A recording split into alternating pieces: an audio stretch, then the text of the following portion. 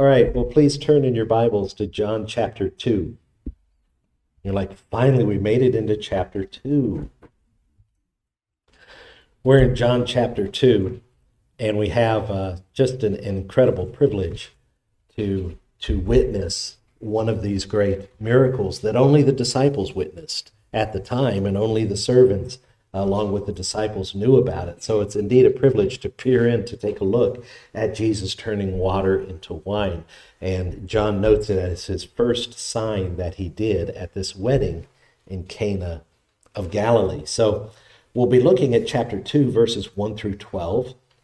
And today's point is very simple. It's Jesus gave many signs to validate his testimony concerning his identity, his power, and his authority. Now, we'll find some other meanings, some other important things here, but that, by and large, is the major point. And what I want to do is I want to begin with a summary of the book so you can see how this fits into it. And you begin to see, as you read the Gospel of John, I know some of you are reading it over and over as we're going through the series, as you read the Gospel of John, to really see the big picture, back up. What is this really about? What is John doing and saying here? And this is from the Lexham Context Commentary, and they've summarized the Gospel of John in a single paragraph in this way. They've entitled their commentary on John as the story of Jesus as told by a disciple whom Jesus loved. And here's how their summary goes. This book is the story of Jesus as told by a disciple whom Jesus loved, or a select telling of powerful events in the life of Jesus meant to encourage everyone who hears or reads this story to believe that Jesus is the Messiah, the Son of God, and by believing, have eternal life. This story begins with the Son who from eternity is with the Father, but now descends into the world in a human way, yet remains filled with the glory of God. While in the world, the Son does the work that God plans for him. Some believe in him because of these works, and some do not. The Son, the hero, the protagonist, meets a number of characters along the way whose words and actions testify to the Son's claims. Some of those characters he meets who do not believe, the antagonists, conspire to eliminate Jesus. Jesus is arrested, put on trial, executed, but on the third day rises again and ascends back to heaven. The one who saw these things writes this story, and his testimony is true. I think that's a lovely summary of the entire book of John. And we're going to now read from chapter 2, verses 1 to 11, and we'll see how exactly these fit in. I think you'll find that very simple to see as these things fit in to this whole narrative. It says, starting in chapter 2 here, on the third day there was a wedding at Cana in Galilee, and the mother of Jesus was there. Jesus also was invited to the wedding with his disciples. When the wine ran out, the mother of Jesus said to him, "They have no wine." Jesus said to her, "Woman, what does this have to do with me? My hour has not yet come." His mother said to the servants, "Do whatever he tells you." Now there were 6 stone water jars there for the Jewish rites of purification, each holding 20 or 30 gallons. Jesus said to the servants, "Fill the jars with water," and they filled them up to the brim. And he said to them, "Now draw some out and take it to the master of the feast." So they took it. When the master of the feast tasted the water, now become wine, and did not know where it came from, though the servants who drawn the water knew, the master of the feast called the bridegroom and said to him, "Everyone serves the good wine first, and when people have drunk freely, then the poor wine. But you have kept the good wine until now." This, the first of his signs, Jesus did at Cana in Galilee, and manifested his glory, and his disciples believed in him. After this, he went down to Capernaum with his mother and his brothers and his disciples, and they stayed there for a few days. Let's pray. Father God, it is our intention that the word of God here glorify you by accounting what your son Jesus has done. And Lord, I pray this day as we look at these verses that you'll guide our thoughts, that you'll guide our intentions, that we will accept them as they truly are, the word of God. And so we will be cleansed by them as you have promised, that we indeed will be shaped and formed by them, and further conformed to the image of your Son, the destiny of all those who love your coming. We pray this day that you'll make yourself known through it. In Jesus' name, amen. Okay, so here we have a fascinating opportunity. At the first of the signs it's done here is to look at the use of signs as we see them in the Gospel of John. And the first thing we want to note is that there's 7 particular signs in John, and they're accounted in your notes. We don't need to go through them all. And we also want to take a look in John as we go through the signs, and it might be good homework this week. Just go through the Gospel of John, look at the 7 signs, and look at the nature of them and what happens and what the response is to them. And you'll get to see a sense of what it is that God was doing through the Lord Jesus as he gave these signs. Well, first of all, we want to point out the quantity of the signs that he did. It's important to understand that because as it's accounted here in the gospel, we look just further on in the same context and we see simply this, that he did many signs and wonders. And John 2:23 says, when he was in Jerusalem at the Passover feast, many believed in his name when they saw the signs he was doing. Well, John accounts the wedding, changing the water into wine as the first sign, and then he accounts a little later the second sign, but apparently there were more in between. And indeed, that's the case we get from the other Gospels as we put the Gospel accounts together. There are many different signs that he did. And in fact, it made them marvel. In chapter 7, when they're debating whether he's the Christ or not, some of the people say this, many believed in him, and they said, when the Christ appears, will he do more signs than this man has done? In other words, to them, this was overwhelming. This was a massive number of things that he had been doing. And John comments on it like this when he gives the purpose of his book at the end of it. In chapter 20, verse 30, he said, Jesus did many other signs in the presence of the disciples which are not written in this book.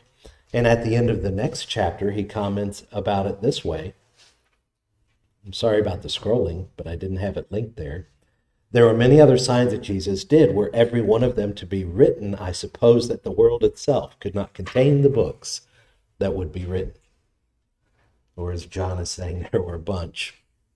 There were a lot of them, and many of them are accounted for us in the Gospels. But I want you also to notice as you go through and you look at the signs, look at the quality of the signs. Not only did he do a bunch of them, he did them well. When he turns the water into wine, they remark, this is the good stuff. You saved the best for last. When he heals a man's servant, he heals him at a great distance. He doesn't even need to be there for the occasion to do it. And as the accounting was, he determined from his servants as they came and told him the good news, when did it happen? And he realized it was at the very time that Jesus said to go. He healed a man that had been paralyzed for 38 years. Now that might go over your head until you really think about what it means to be paralyzed for a period of time like that. Because you're not only overcoming the problem that's causing the paralysis, but 38 years of atrophy. A true miracle. Not a leg lengthening done by some charlatan. This was the real deal. When he fed the multitudes, it was thousands upon thousands of people. He walked on water and calmed a storm. He healed a man born blind. And we see that in John chapter 9, and someone even remarks, well, who's ever heard of someone healing a man born blind? And that made me think one day, has anyone ever healed a man born blind?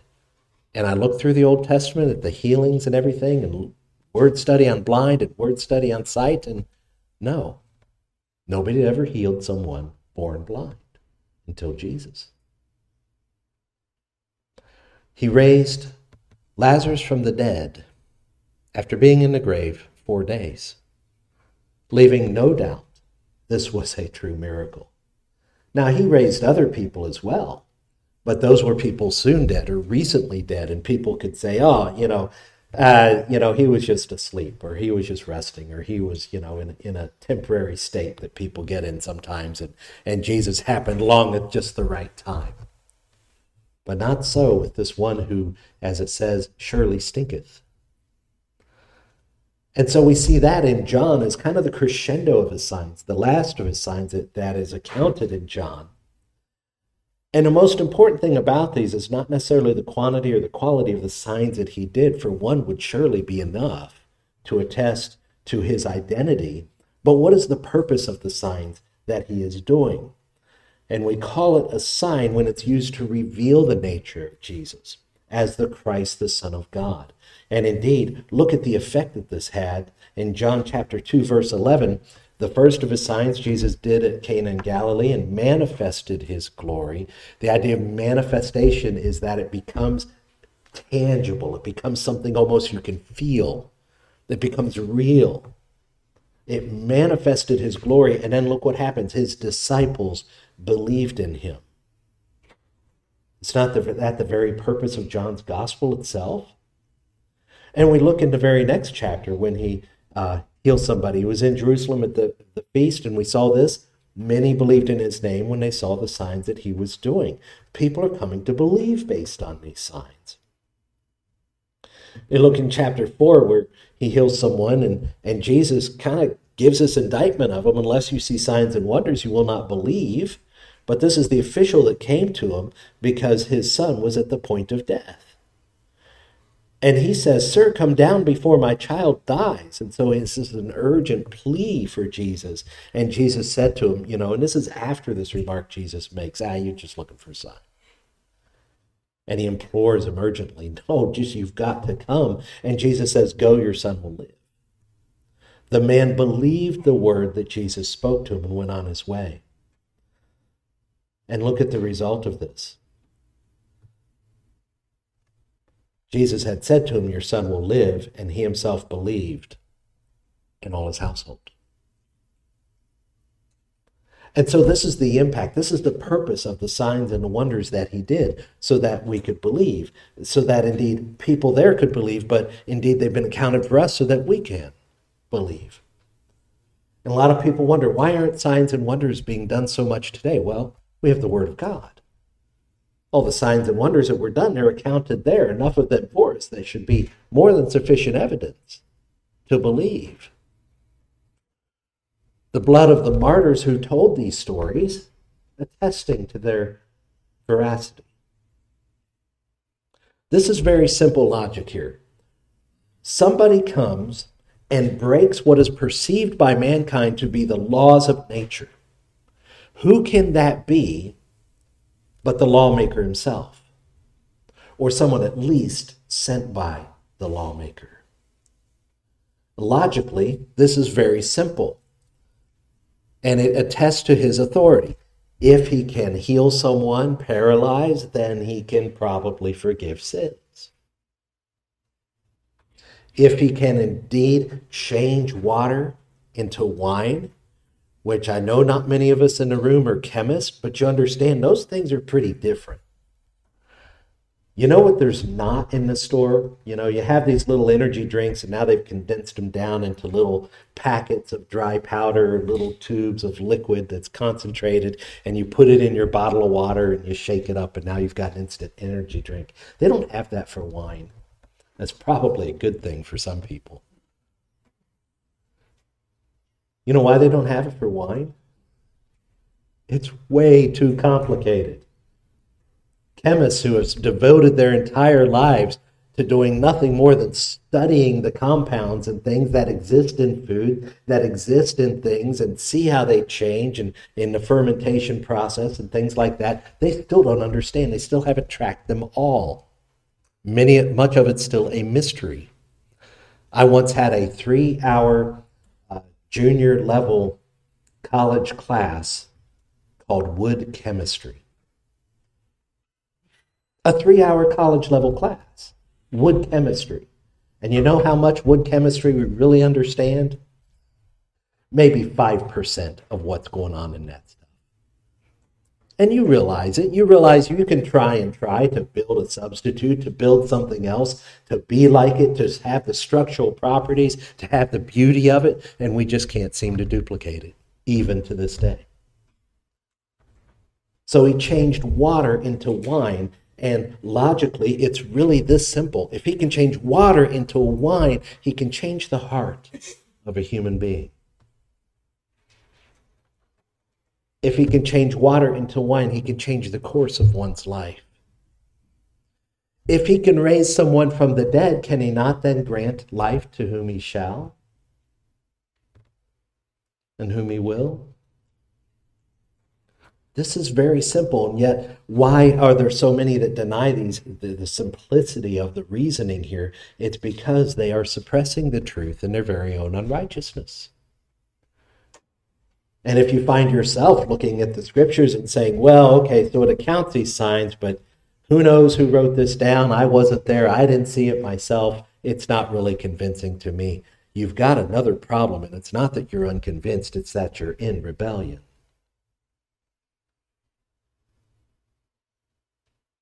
So those are the signs that Jesus did. They were great in their quantity. They were great in their quality, every single one of them.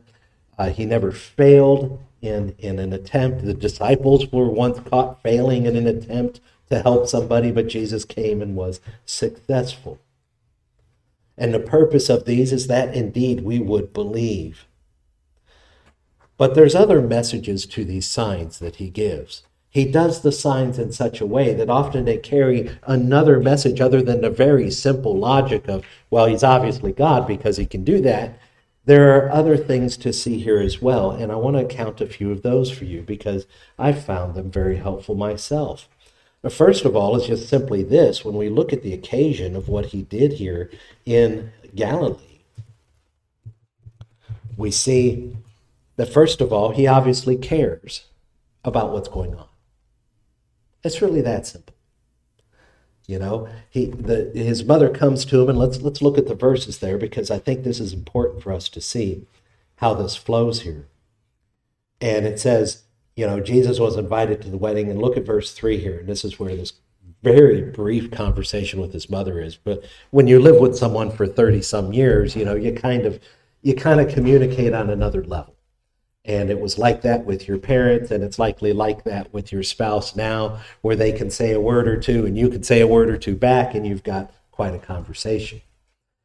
And she says simply this: they have no wine. Well, he knows his mother well enough to know she's just not stating a fact for him to tally in some kind of a ledger of facts that he's keeping. No, she tells him this obviously for a reason. Obviously, she intends him to do something about it. But he says to her, he says, "Woman, what does this have to do with me?" Now, he says woman, and in our language, that would be impolite to say woman to your mother. In that language, not so much, but it is distant. It's not the word mother. It's not that address, that intimate address that a son might have with his mother. It is somewhat distancing then. And I think what he's doing is he's asserting his position that now that he is an adult, now that he is beginning his ministry and calling his disciples to himself, that he is the Christ and she is a woman, a very special woman, a very wonderful woman. But nonetheless, he's saying, I'm not 12, you can't just tell me what to do. And in that one word, he seems to sum this up and then asks the question, what does this have to do with me? And he adds, and this is the crucial and important part, my hour has not yet come. Now, he says that repeatedly through his Gospels, and sometimes I think we have the impression that he just started saying that when his ministry started. But I rather think this was something that was known to Mary, known to the family, that he had a particular time in which things were going to begin to happen.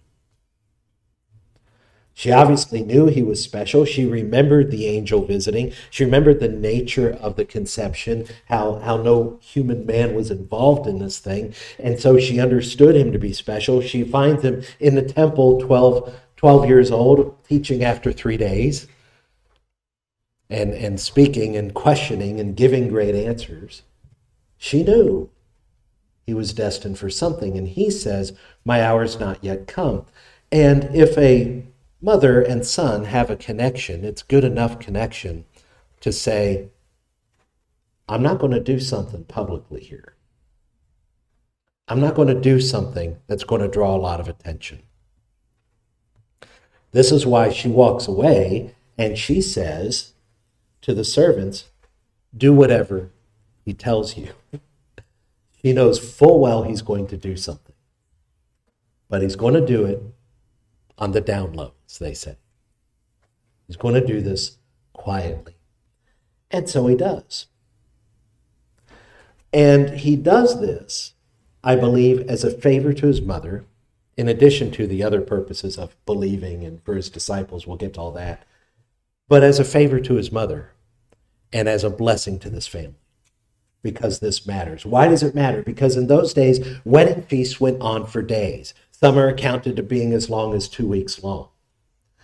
And when you did that, the family of the bridegroom hosted it. They were supposed to provide food and drinking wine for all the families that were visiting. Now, when you think about that, don't think of wine as we have it today. The wine that we have today on the shelf is generally 3 to 5 times more concentrated than theirs was. They didn't have the technology to concentrate it like they do now. And furthermore, they would actually take the wine and they would dilute it even further. So you're talking about a pretty weak alcoholic drink. It was done because it was a good and sterile drink. Clean water wasn't the most common thing. And rather than get a bunch of water and boil it for the feast and everything else, you got wine. And wine was for celebratory. Wine was, if you drank too much, of course, intoxicating. But nevertheless, look at how the Bible handles the concept of wine. And here's what you'll find. You'll find it's associated with much joy and much foolishness when done excessively. So the point of this passage is not any particular let's have a rant about, the evils of alcohol, or let's not, negotiate on how much is appropriate or how much is not. Let's rather look at what the impact of this was. The impact was his disciples believed. And this family avoided a disgrace, because for them to run out before the end of the feast would have been a great social disgrace on them. It's as if you want a modern day parallel, you're invited to a wedding, you're invited to the reception, you RSVP, we'll be at the reception, we'll have, and sometimes they send out the RSVP where you choose which meal you want, I don't know if they do that much anymore, but sometimes they do. And you choose, okay, I want the chicken, or no, never do fried chicken when you're wearing nice clothes. No, you cross that off and circle the meatloaf or whatever else it is they have on there. And you RSVP and you show up the day of the wedding, and as many people come as were invited, and you get to the reception and they've got enough food for about half of you. And it would reflect poorly on those who planned it. They didn't get enough food. They invited too many people, whatever. Hey, just don't invite me or tell me to pick up a burger on the way. I'm fine with that. But don't promise me a meal and then, you don't have enough for half the people. This is a major social thing in these days because these weddings were so important and such great celebrations in the family, in the community. They're all invited over. They're all going to have a good time. And so when she comes and says they're out of wine, it's a major thing. And he spares this family this disgrace. And not only that, but turns what would have been a disgrace into an honor, because the conductor of the feast, which would not be one of the host family, it would generally be someone from the community, who maybe the mayor, maybe someone, locally who was well known or something, or maybe a relative that was very well known or wealthy in the area, and they would direct the feast, and they would kind of host the feast. And he calls the bridegroom out, where the other people can see, you saved the best for last. So this is a special occasion. I want to talk a little bit about why this occasion, why this for the first of his signs. Now, John says this was the first of the signs that he did. He doesn't just say it's the first one I'm going to tell you about. He says the first one. Why here? Well, a wedding was a celebration. And think about a wedding in the biblical context, you think about a celebration of life and love. Your thoughts are drawn back to the perfect union of a man and woman before there was sin in the world. Your thoughts should be drawn back to some of the celebrations of weddings that you find along the way, maybe like the Book of Ruth or something like that, in which this is kind of a central theme and this is what's happening, and it's a glorious and wonderful thing. You might even think back to the creation account and to the flood account and remember, didn't God tell us, be fruitful and multiply and fill the earth? And marriage is the context that God has designed for the obedience to that command. And so, biblically, this is a beautiful celebration. It is supreme above the celebrations that we have, other than a celebration centered around God. And so it's in this context that he comes and he does something to indicate that he has come to fundamentally change things. Now, it's a special occasion, but it's also a common occasion. It's something that most of us can relate to. And if we ourselves have not been married, we have been to those occasions. We have seen those occasions. And we've gotten maybe a tear in our eye. Don't admit it, guys, but you've gotten a tear in your eye at a wedding or two, maybe. But these are profound and important occasions, and they happen frequently. I just talked to Nate and Sarah last night. They have gone to 8 weddings this year. And they're planning theirs in April. And they said, I think that's the last one until April. So I think the next one will be theirs. But think back on the significance of weddings and then begin to consider, how has God used the illustration of weddings in the scriptures in revealing himself?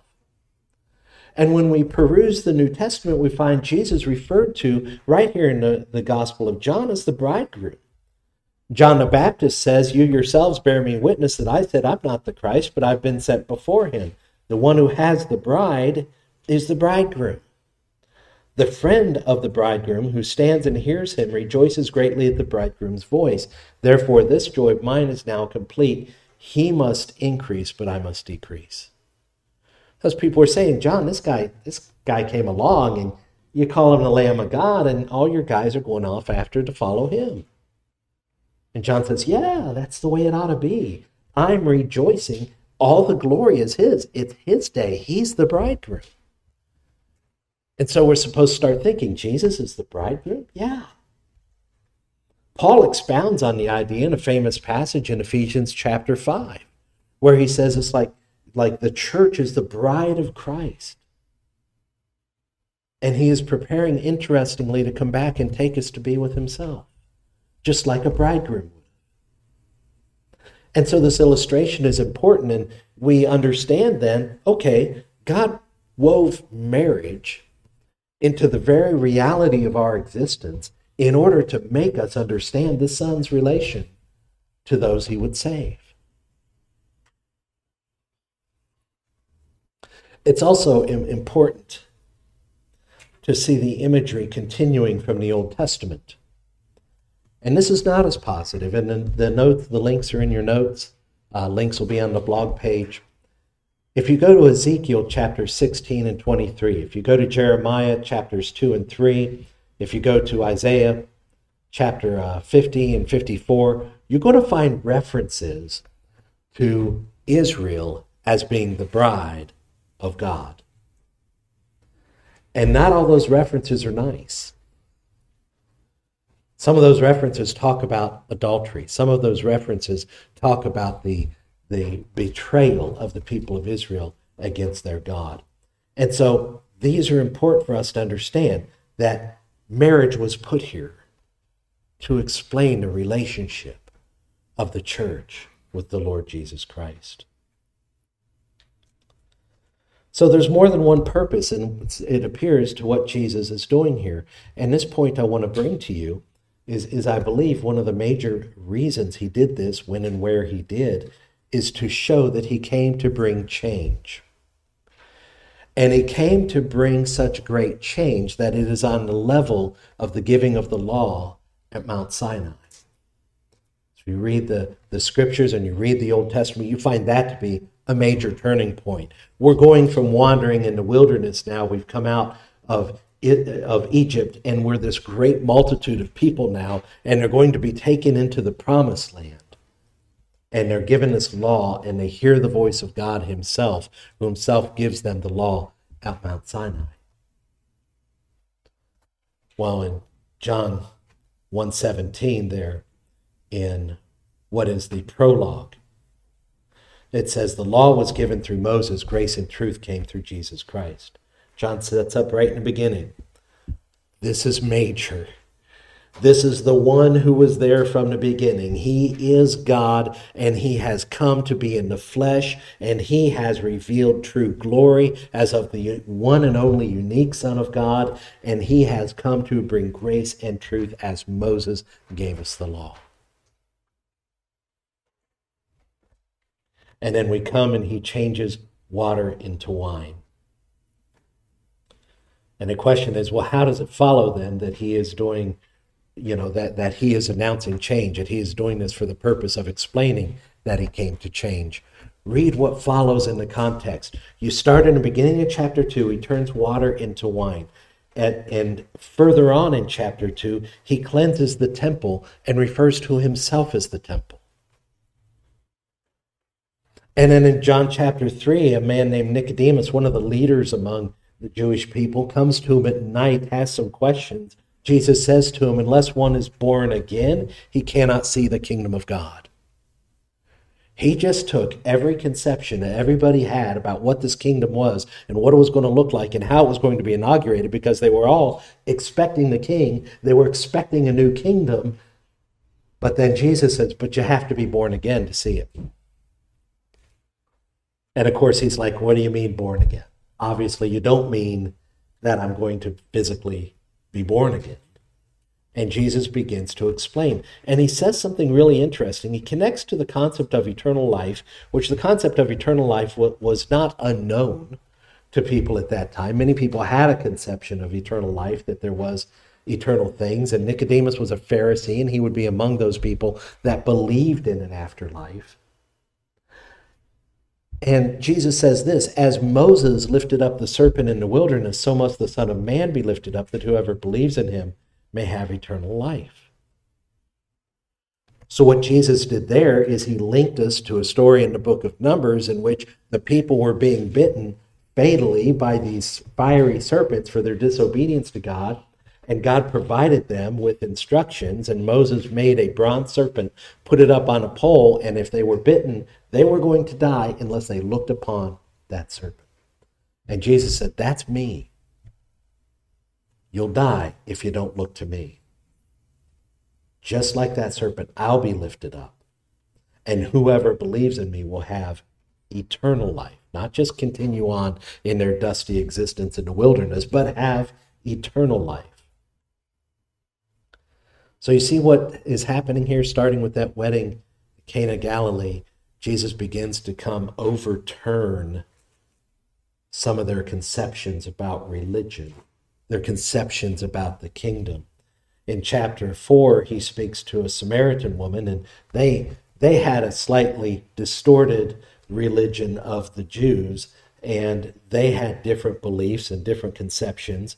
And he starts to get a little too personal with her, and she kind of says, hey, you Jews, you say we have to worship at Jerusalem, but we say you have to worship here in Samaria. And he says, the hour is coming and now here when true worshipers will worship the Father in spirit and truth. And so Jesus is saying, once again, there's going to be a fundamental change. It's not about whether or not to be in Jerusalem or here. It's about something entirely different that you hadn't even dreamed of. In chapter 5, he begins to get in trouble because he's healing on the Sabbath. Why would he do such a thing? He came to show it's fundamentally changing things. In John chapter 9, a healing on the Sabbath really comes to a crescendo. This is one of those things that really drives a wedge between him and the leadership. And he shows, indeed, he's come to change quite fundamentally. to change at such a fundamental spiritual level the nature of relating to God as the fundamental changes down to the molecules of water versus wine. The religious leaders of Israel, by and large, don't get it, and Jesus never submits to them. He puts himself forward as the alternative. And at one point, accounted in some of the other Gospels, publicly denouncing them. And it begins with this: we're going to do something different here. We're not saving the cheap stuff for last. God is saving the good stuff for last. And what he did with the Israelites before this, it was all good. He gave them a land they hadn't worked for. He kept the promises to Abraham. Many people lived in that land blessed. And when we read the Old Testament, we tend to think about all the error and all the disobedience and everything else. But nevertheless, they were a nation where people lived and died good and fruitful lives for hundreds of years. And now he comes along and he says, it's going to be a little different. This is about grace and truth. And something I want you to see is I want you, if possible, to kind of put yourself here with the disciples for a minute. Because Jesus does some signs just for his disciples. Back to the scriptures and look at this. If we look in John chapter 1, what leads up to this is we have John the Baptist. He says, behold the Lamb of God. And the next day he sees Jesus again. He says, behold the Lamb of God. Two disciples that were with John go and follow Jesus. This is Andrew, and the other one might be John. We're not sure yet. But one of them is definitely Andrew. And Andrew then goes and they ask, hey, where are you staying? You know, Jesus is like, what do you want? They're like, where are you staying? Guess they didn't know what else to ask. And he goes, come and see. And it's interesting he says that because it counts the next day, the next day, the next day. And then in Cana in Galilee, it's on the third day. That's a 2-day journey. Where did they find Jesus was staying? Well, he was staying somewhere locally, and then he was staying somewhere on the road, and then he was staying somewhere in Cana of Galilee. And these guys are taken along for this ride. And this is interesting to see them dragged along for this. But before they head off to Cana of Galilee, Andrew goes and gets Simon. And then we meet Philip in verse 43 of chapter 1. And Philip goes off. He gets Nathanael. And there's an interesting interaction between Nathanael and Jesus. And then all of a sudden they travel 2 days to Cana of Galilee. And they witness this miracle. All the disciples know it. And the only other people that know it are the servants that actually served it. They witness it, and no one else in Cana witnesses it. And that brings up an interesting question. You know, he says, my time has not yet come. He does the miracle anyway. Well, he did the miracle in Cana. He's going to leave Cana. He's going to go back into Galilee, and then he's going to go to Jerusalem, and he's going all kinds of other places. And there's few enough people that saw the miracle that this is not going to follow him. He did this for his disciples. And he did it out of town, so to speak, so that the rumor wouldn't follow them so quickly that he had done this thing, because there's going to be an information leak somewhere. If not one of the disciples, probably one of the servants. And he does this. But this is not the only time he does something just for his disciples. As you peruse the Gospels, you find him walking on water. Who saw that but the disciples as they were in the boat? We see Jesus transformed upon Mount Hermon. And who sees that except the inner 3 of the disciples? Peter, James, and John. The same 3 were witness to his raising of a young girl who had died. And no one else. In contrast to this is the raising of Lazarus in John chapter 11. Where a great deal of people close to Jerusalem is where this happened in chapter 11. A great deal of people witness this thing. He does it quite publicly after someone remarks, no, don't open the tomb. Surely he stinks by now. It's been 4 days in the tomb. So everybody knows the situation. They know how long it's been. He raises Lazarus. And in about a week, he's crucified.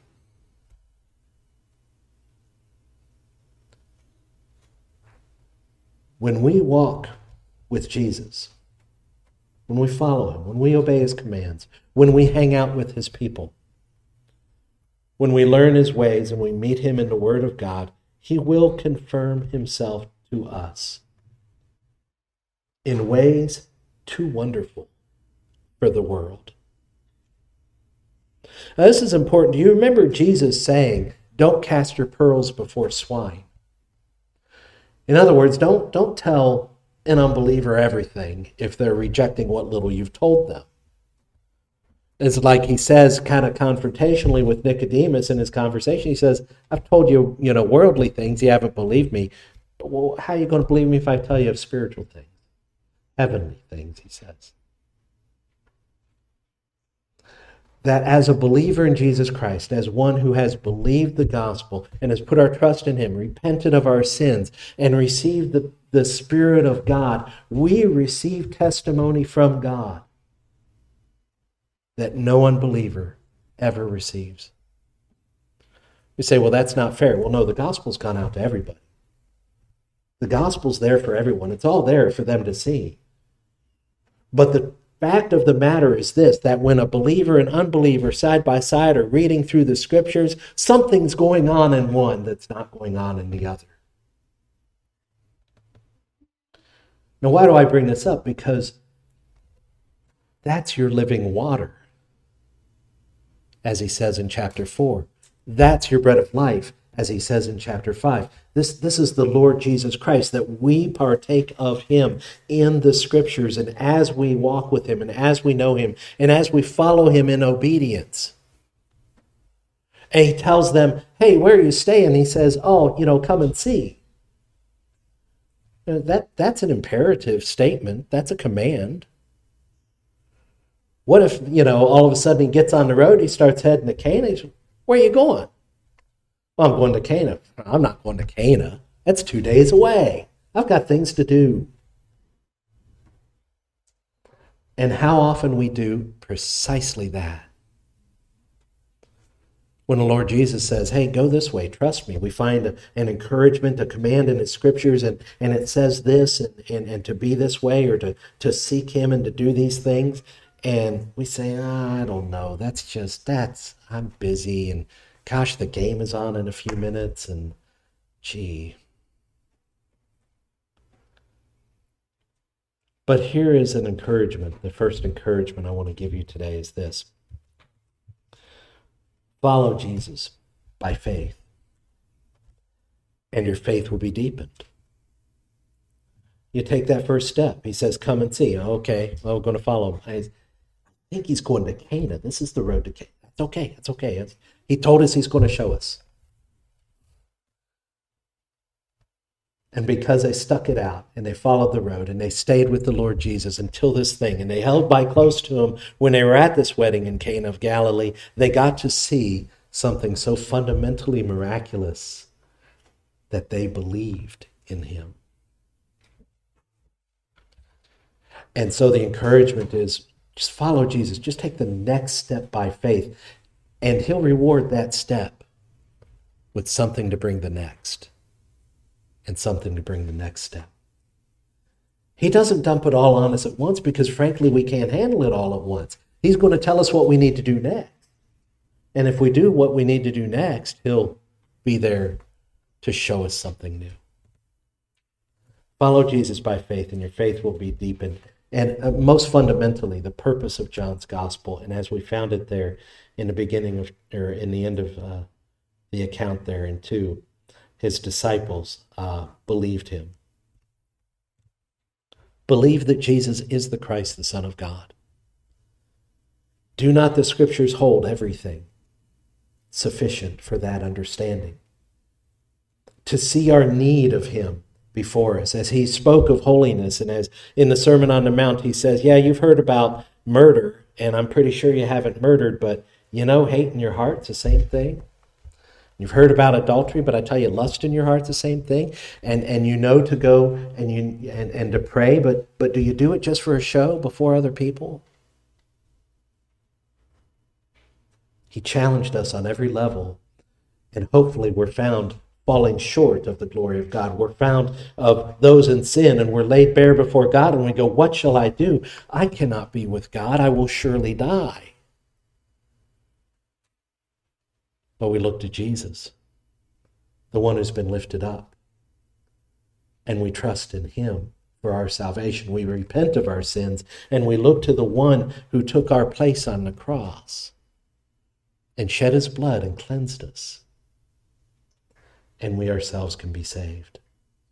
Believe that the Lord, Jesus, is the Christ, the Son of God, and by believing, have life in his name. Let's pray. Father God, we thank you so much for what Jesus did, how he manifested his glory. And Lord, we are looking at the Word of God today, and we are told that the truth found in it is spiritually discerned. And so I pray that you'll lend us your Spirit to manifest his glory in our hearts. While we're there and we can't see it and we don't see the actual thing happen, Lord, see it with the eyes of faith. And you can encourage us, and you can manifest your glory to us within. For Lord, you're a one who can fundamentally change the molecules in the universe. You can change our hearts. You can open the eyes of the blind. You can make us see spiritually. You've shown us so much. And I pray that we act in faith so we may see even more. Oh, we thank you, Lord, for your great grace that you've given us to reveal to us things too precious that we do not deserve to lay our eyes upon, and yet there they are, and we thank you for them.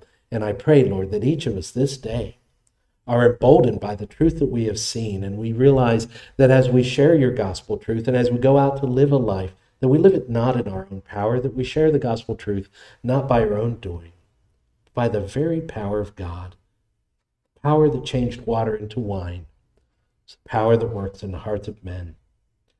May it be so for us and for those we encounter in these coming days. We thank you so much for your ministry in and through the saints.